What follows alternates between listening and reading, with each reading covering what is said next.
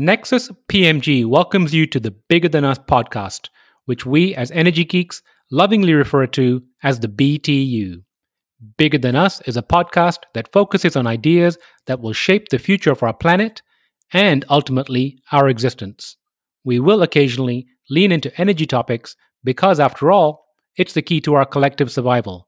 But we'll also explore other ideas and topics that we believe will have an impact that is bigger than us. And now, on to today's show.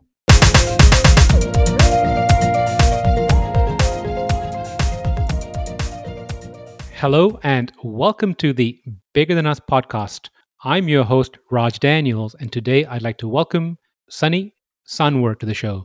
Sunny Sanwar is an engineer and entrepreneur who lived through Cleantech 1.0 and is building the rails on which climate tech can thrive. He was formerly co-founder and CTO at Verd2Go, an energy storage startup.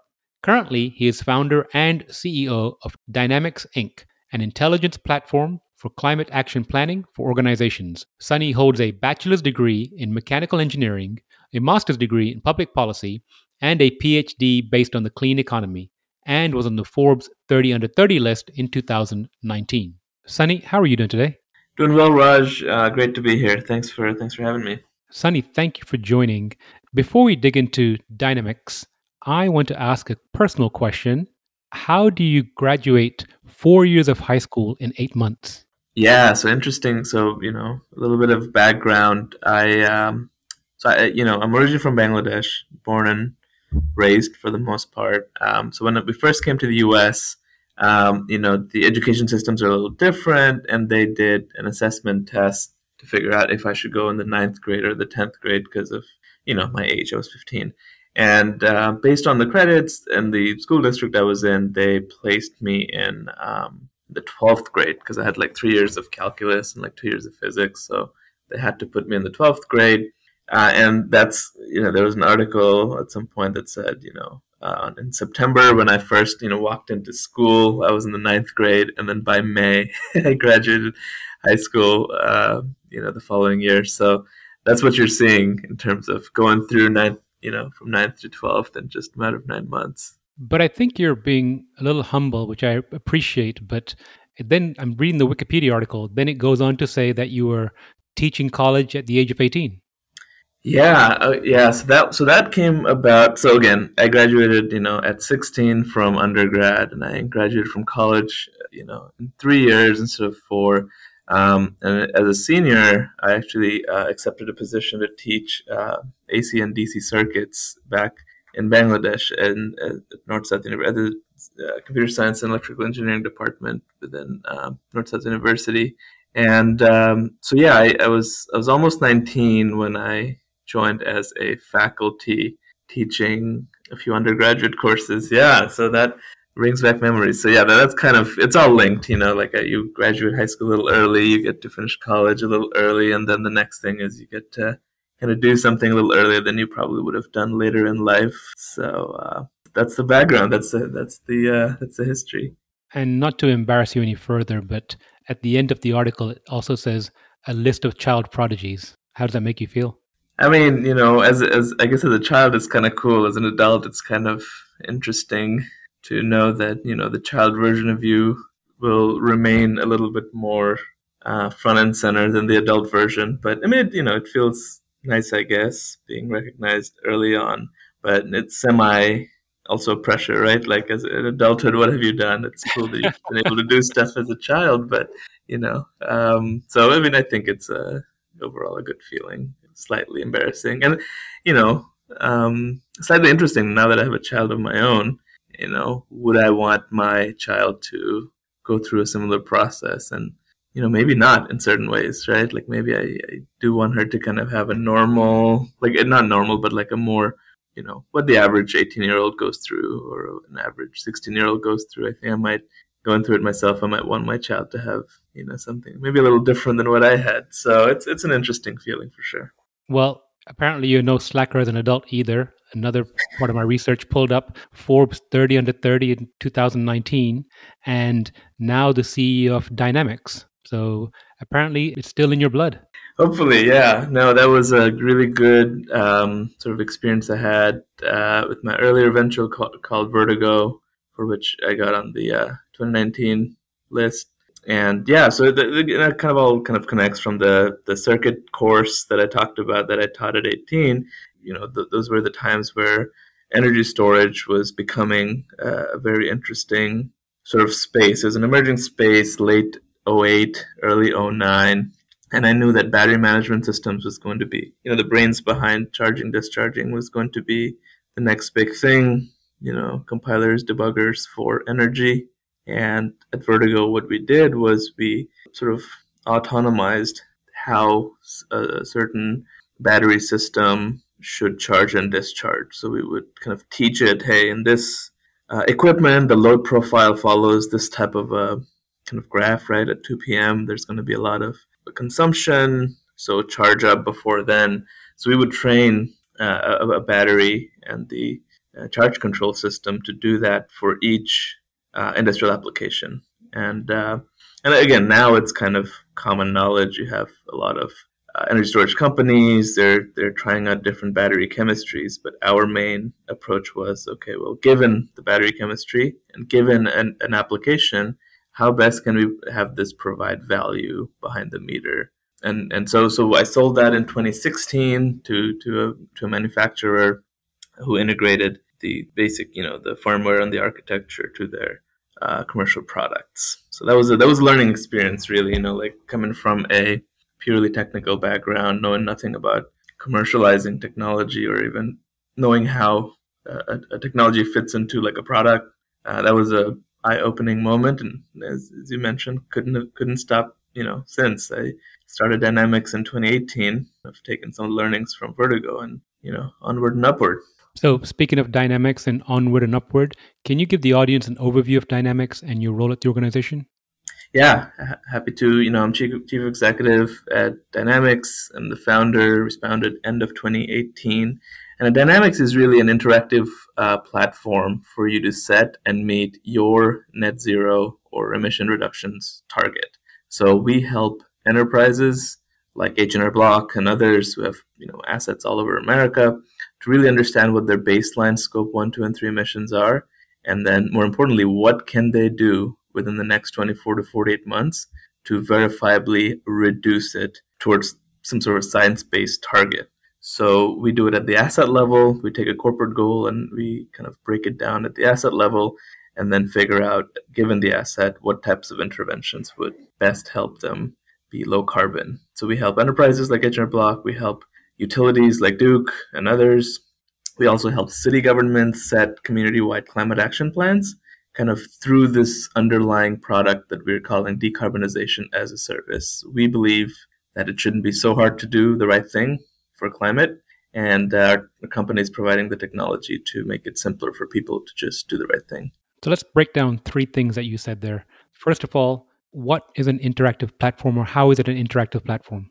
Yeah, absolutely. So interactive. So think about traditionally, like when I first came to the US, we would still see a lot of people kind of traveling, kind of going on road trips with a map, right? Like these giant pamphlets and books where you'd manually kind of look at, okay, where am I at? And figure it out and try to take the right exit, try to get there on time, make sure there's no construction. So dynamic platform for us, an interactive platform for us, means that once you set a goal, like a destination for where your operations ought to be as a company or as a just broader organization or even a government, we want you to interact with all the pathways that can help you get there. So you can almost see like different destination. Hey, this one is 2 minutes faster. This is 8 minutes slower. Don't go here. There's an accident or something, and it's going to slow down your progress.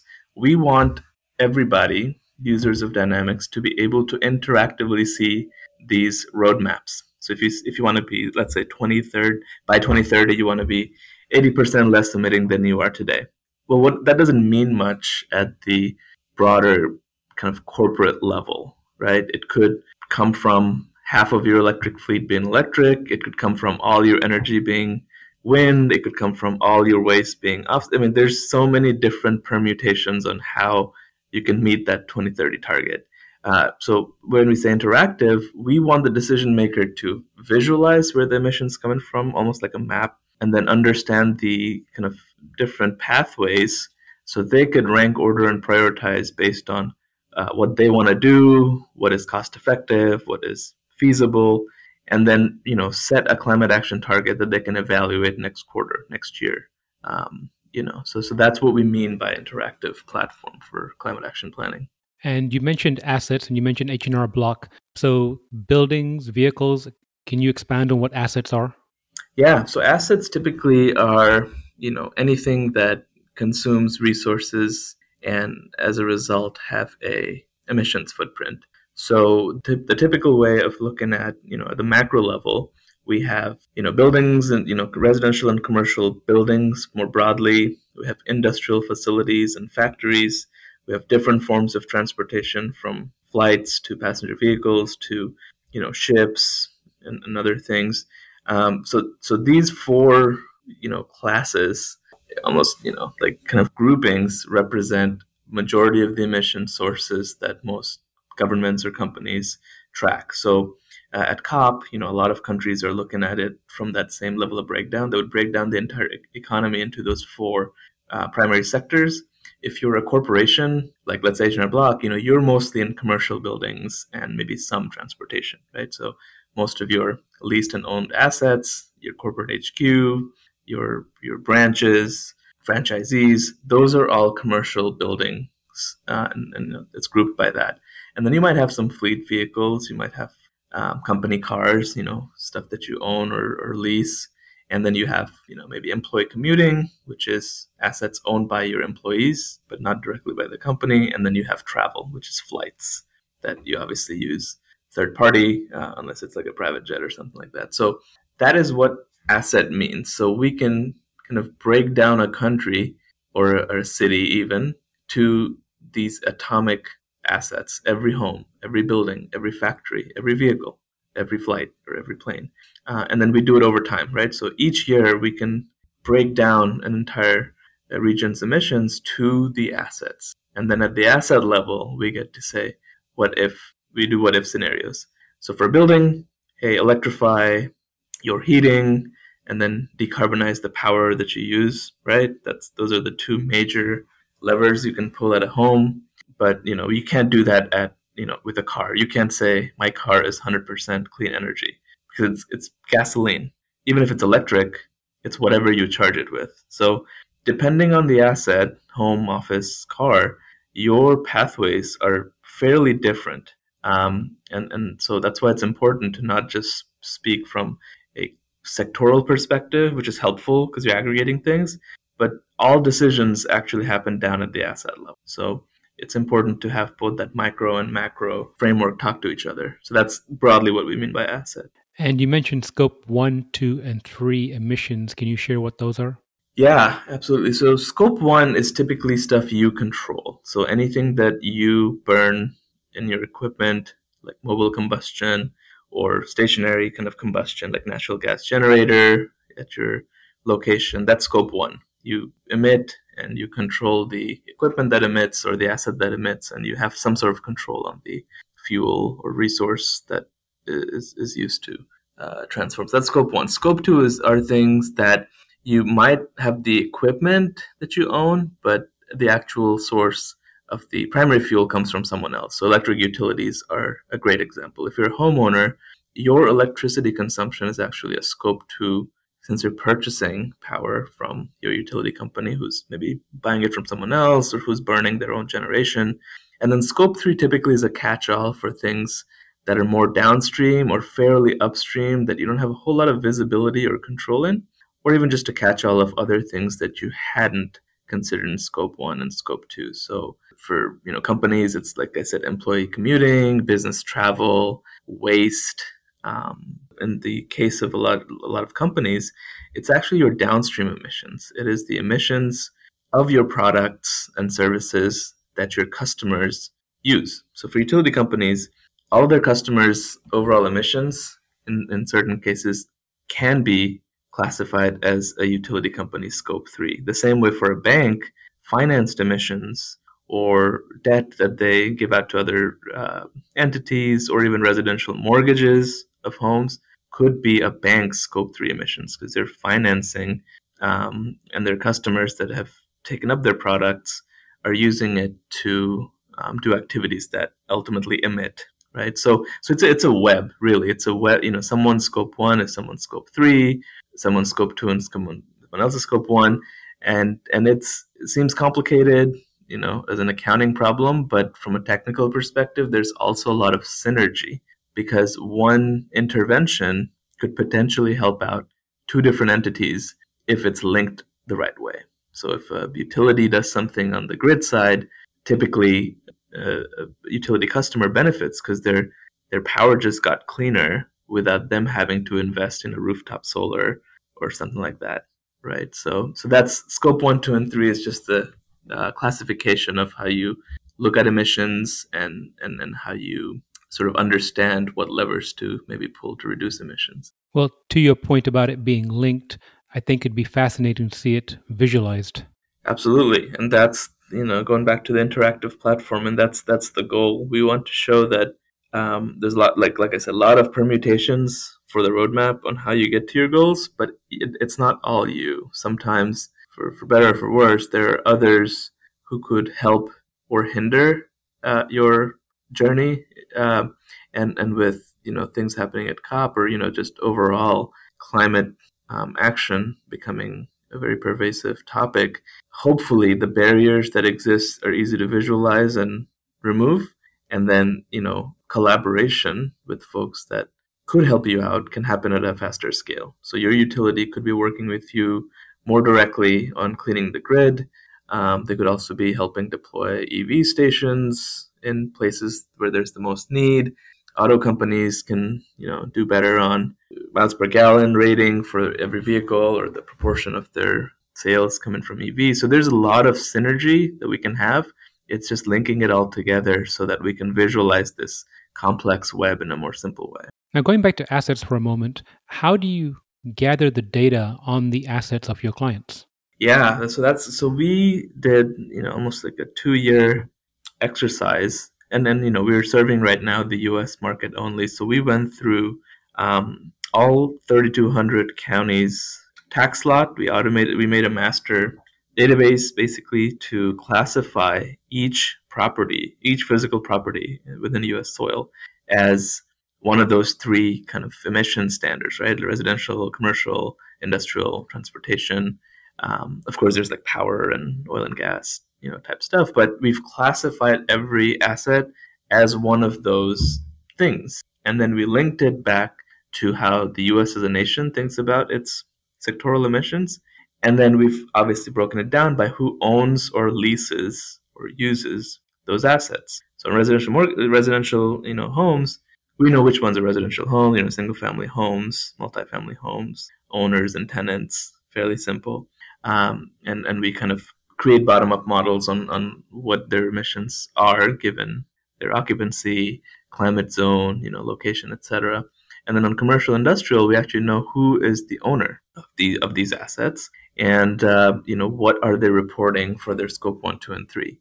So if a company has 700 buildings across 30 states, and it has disclosed a Scope 2 emissions of 500,000 tons, you can mathematically, accounting for error, you can mathematically ascribe those 700 assets and the contribution each of them are making to that Scope 2 emission. So we ran this giant model for every asset on one end, and then every publicly traded company on the other.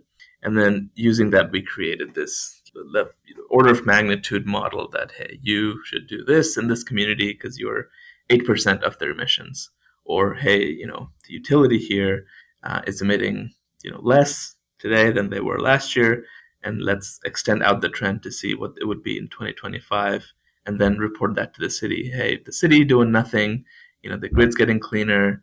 So as the grid gets cleaner, maybe you can work on electrification of end use or electrification of industry or transportation. You could kind of divide and conquer on your climate roadmap once you have these asset level data points. So let's talk about climate roadmaps for a minute. Are you seeing more interest from companies right now or cities and local governments? I think we're seeing interest in two different. I think we're seeing heightened interest. I mean, you can argue which one is more or less, but I think we're seeing it for two different reasons. One, I'll start with the enterprise one first. I think one is the focus on sort of reputational harm more so than a conversation on facilities or operational data, which is the case for cities. Cities want more, better operational data so they can make long-term planning decisions. They're looking at climate risk models to figure out if they could, if their revenue sources, which are property taxes, is going to take a hit if half the city or half the commercial districts underwater in the next 5 to 10 years. So while cities are looking at road mapping more of as a planning exercise, we've seen a lot of corporations look at it more from a, hey, are we going to have a bad kind of reputational view because we are, 2 standard deviations higher on emissions per unit revenue than 3 of our closest competitors. That's a problem. And we want to know our emissions, but we want to have that added context to know, is this good or bad? Is this too bad? Was this bad last year, but now it's good? They want it to be a little bit more nuanced when it comes to how they're perceived. And we saw that with the recent, open SEC letter on what climate disclosures ought to look like. So that's on everyone's mind, right? Like, is this am I going to be expected to share these types of data in formats that people understand and can compare us to? And if that's the case, which it's looking more and more like it will happen in some way, shape, or form, what do I have to do to be proactive? How can I get in front of this transition and really understand what my data liabilities or environmental liabilities might be, right? So that's something we're definitely seeing on the enterprise side.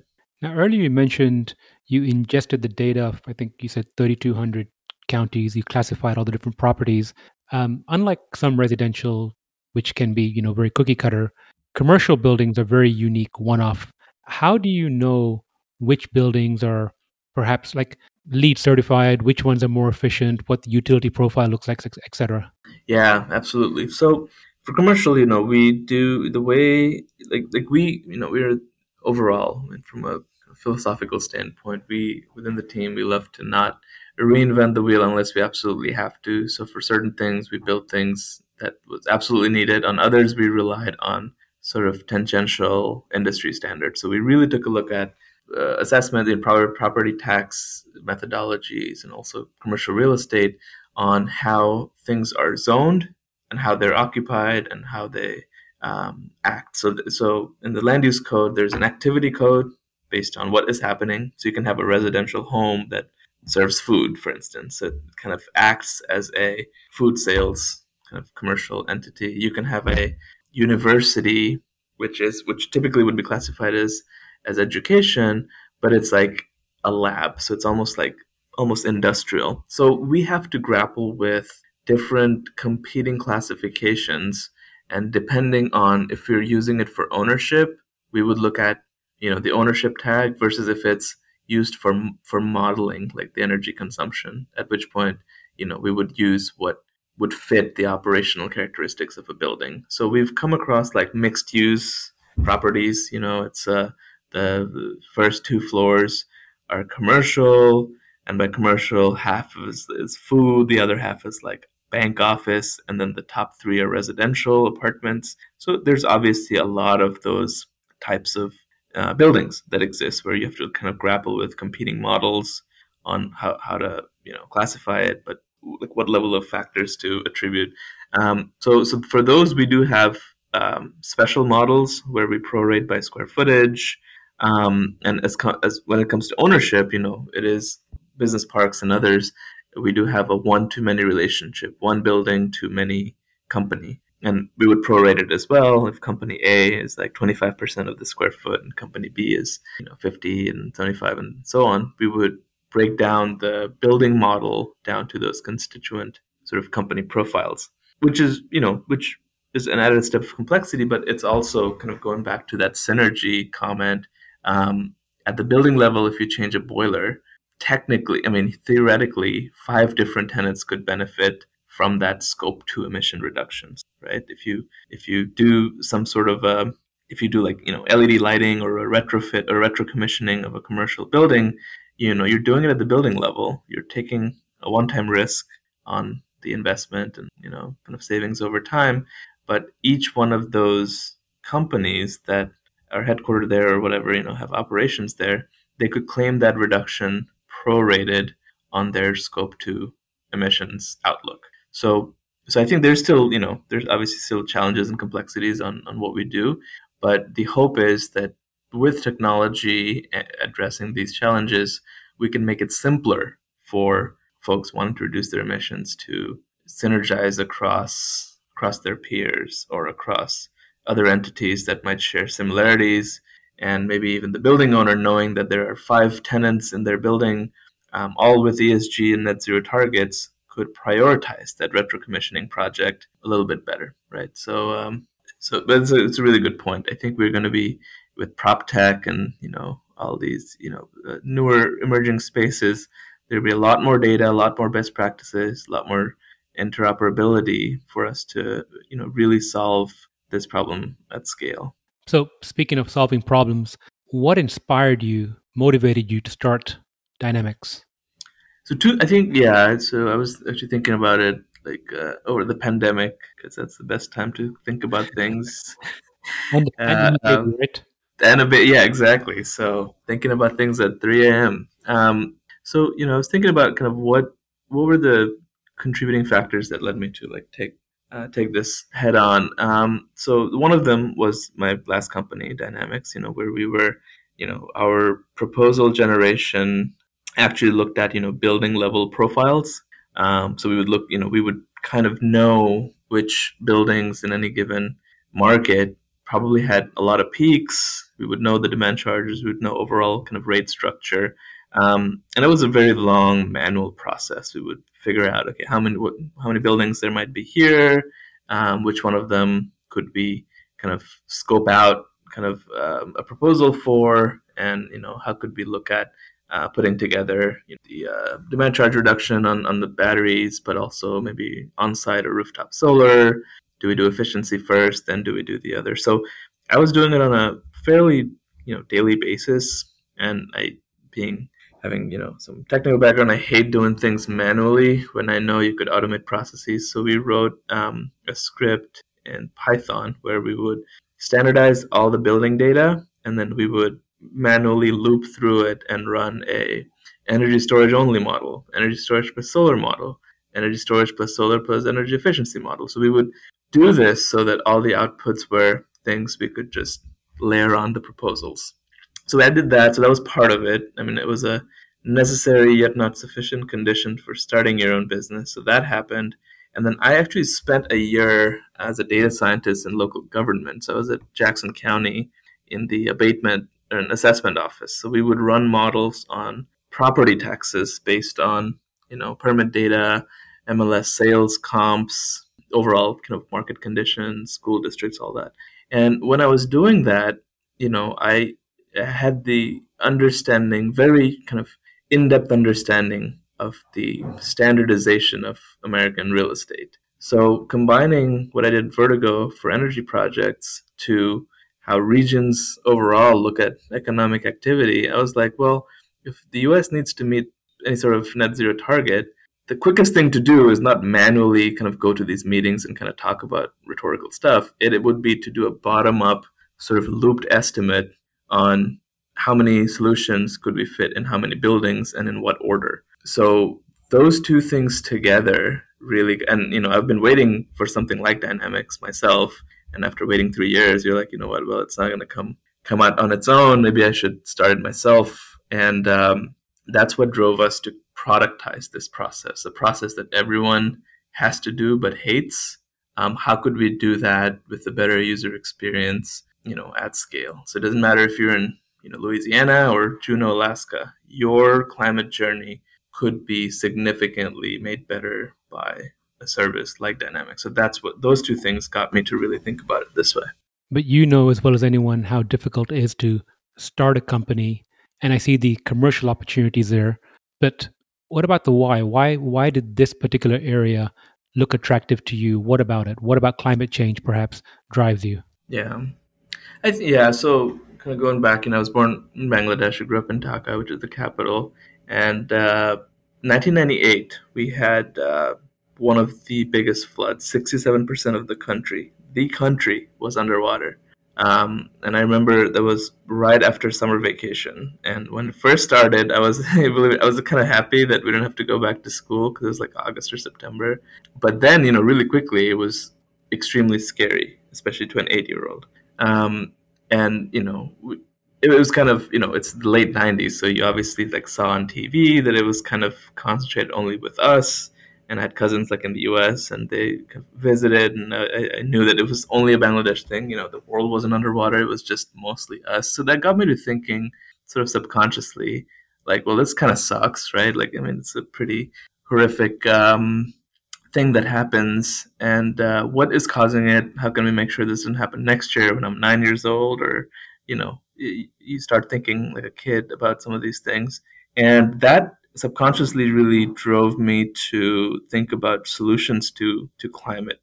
So I think starting a business, you have to be driven by the commercial upside, but as an entrepreneur, sometimes it's what would you rather be doing, right? So from the climate perspective, growing up, I think this whole nagging, I rather work 60-hour a week trying to figure out how we could solve climate. Like that really invigorates me, rather than kind of optimize, hey, what's the max I can earn for a 40-hour week. So I always had that in the back of my head, starting, Vertigo early on. I was 22.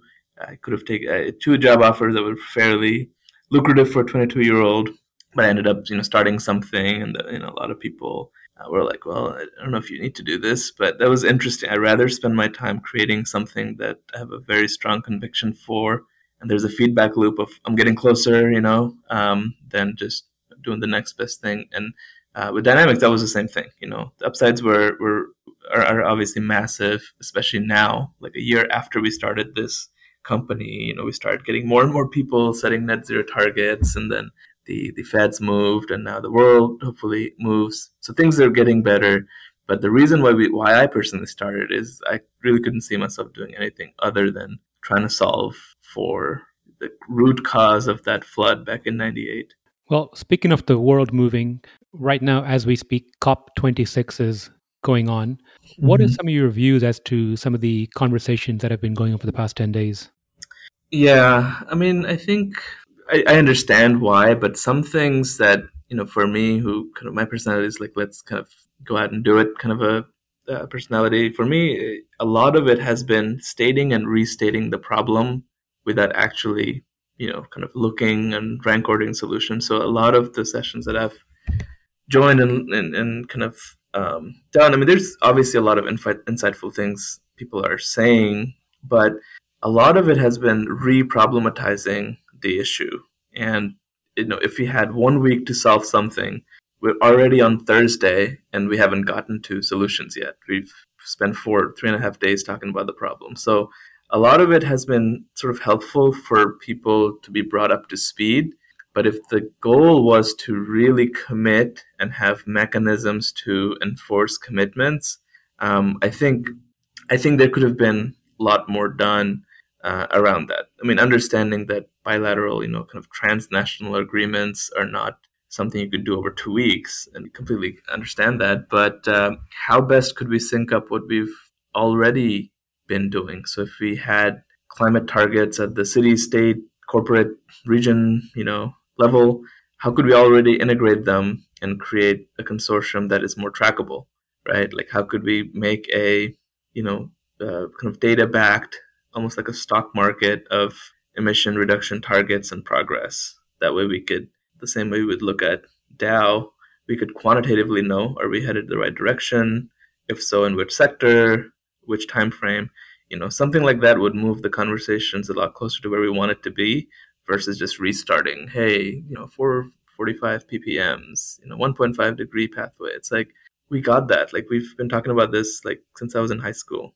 why are we still talking about that? Like we know, I think everyone who needs to act, they already know the underlying issues. What they're not clear about is the incentives and is it a compliance driven thing? If so, what does that look like? Is that going to change the cost effective test for a lot of folks who are waiting to set or reduce emissions, right? Those are the open questions that I think are important. And while there has been, some conversations on that, I don't want to say nothing has happened. There does need to be something that has more teeth. If this is our Manhattan Project, the urgency doesn't really feel as pressing, I guess. So I think it's a long way of answering your question I think it's a mixed signal. I think the conversations happening need to happen, but we shouldn't shy away from more ambitious conversations, more committed roadmaps than we have as of today. Well, speaking of ambitious conversations, you've mentioned 3 different startups. We kind of went over your bio. What are some of the most valuable lessons you've learned about yourself on your journey? Yeah, that's a good one. I think the most valuable lessons have to be around which aspects of your goals, hypothesis, ambitiousness or whatever it is for your venture and for yourself. Which one of them should be non-negotiable, and which ones need to be flexible. I mean, that's an understanding that you should have on day zero as an entrepreneur. Like, I don't think there's any problem or any kind of solution to put out in the market that doesn't require you to really go through a stressful kind of internal stage of kind of soul searching. Hey, is this what I ultimately want this solution to do?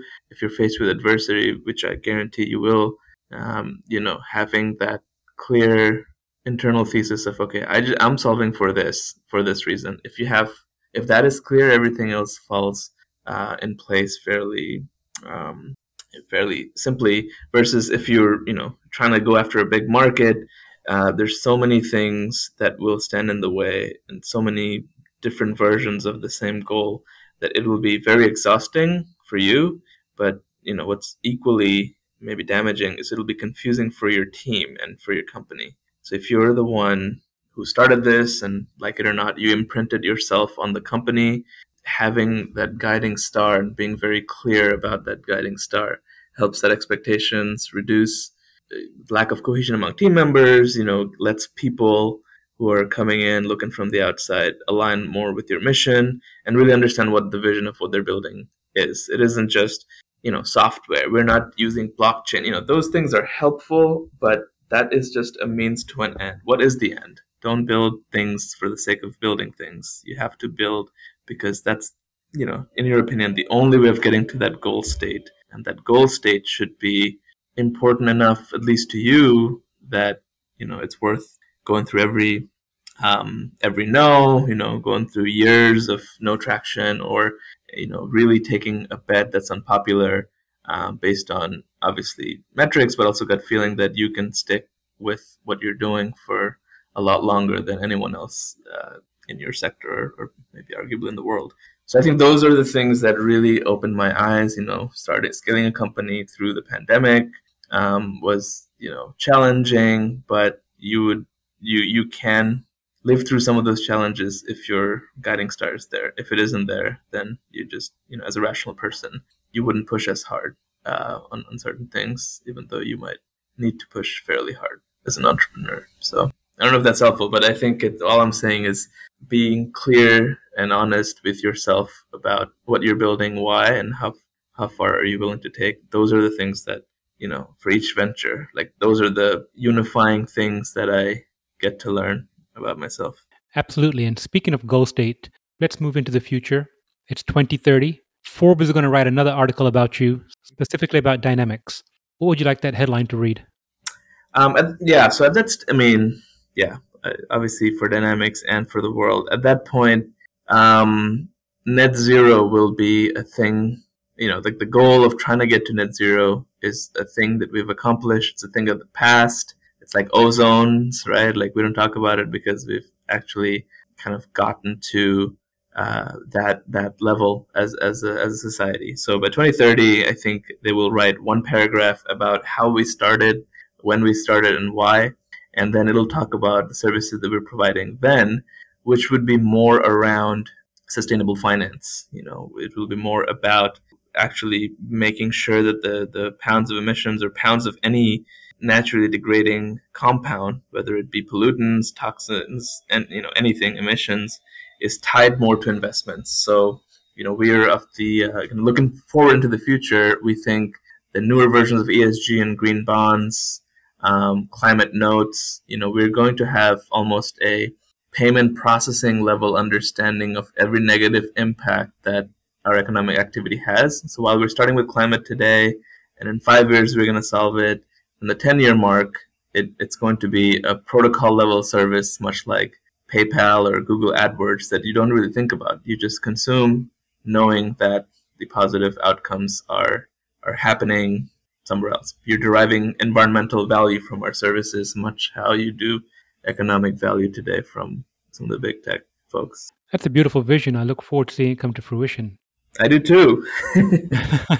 So, last question, and you kind of tied this in already a little earlier when I asked you the question of what you've learned about yourself. If you could share some specific advice, words of wisdom with the audience, it could be for entrepreneurs, it could be for personal, professional, what would it be?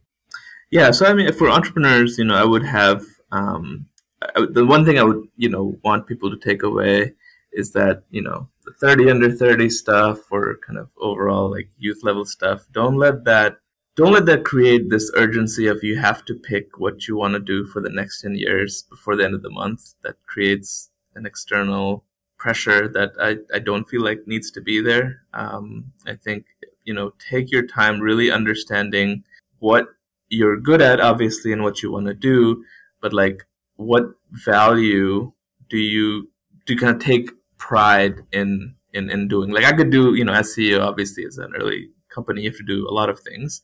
There are certain things I enjoy, there's certain things I don't enjoy, but then there's certain things that I look back and I value. Figure out what that aspect is. It could be thematic, it could be good at product dev, it could be kind of a functional area, right? It could be industry space. Hey, I'm pretty good at buying low, selling high. I don't know if that's helpful, but that's what I'm good at. That's what I enjoy. So going through that process early on, either as an entrepreneur or as a professional overall, take your time in understanding that, and don't let kind of arbitrary requirements stress you out that you're not where you want to be.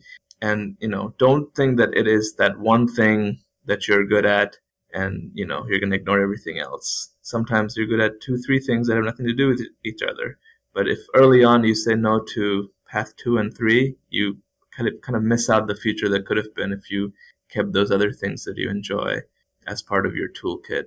And the last thing I think maybe not so popular is I think everyone wants to be good at a lot of things, and I think that's kind of almost the human psychology, that I want to be good at 4 or 5 different skill sets because they're all equally good. And I think that makes sense, and there's some merit.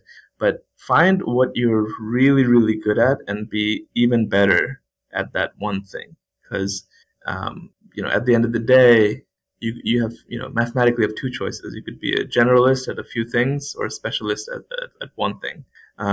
So what it might seem antithetical to what I said earlier, picking 2-3 things that you're really good at.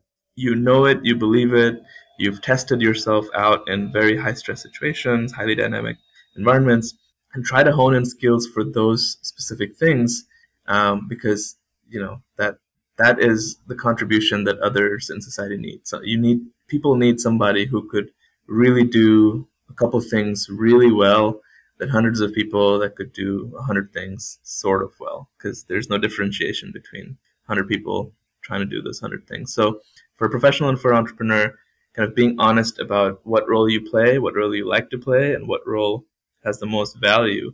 Take your time in really understanding how those things come together, and don't be under a time crunch or some sort of arbitrary requirement to just pick one and then commit to 10 years of doing that, because oftentimes it's not you don't have all the information yet to make that kind of a long-term stance on something. I love the idea of not letting arbitrary requirements stress you out.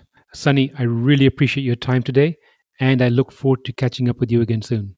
Absolutely, Raj. Anytime. Thanks again for having me. This was great. Thank you, Sunny. Thank you for listening. If you like our show, please give us a rating and review on iTunes. And you can show your support by sharing our show with a friend or reach out to us on social media where you'll find us under our Nexus PMG handle. If there's a subject or topic you'd like to hear about, send me an email, btu@nexuspmg.com, or contact me via our website, nexuspmg.com. And while you're there, you can sign up for our monthly newsletter where we share what we're reading and thinking about in the clean tech, green tech sectors. Bigger Than Us is a Nexus PMG production.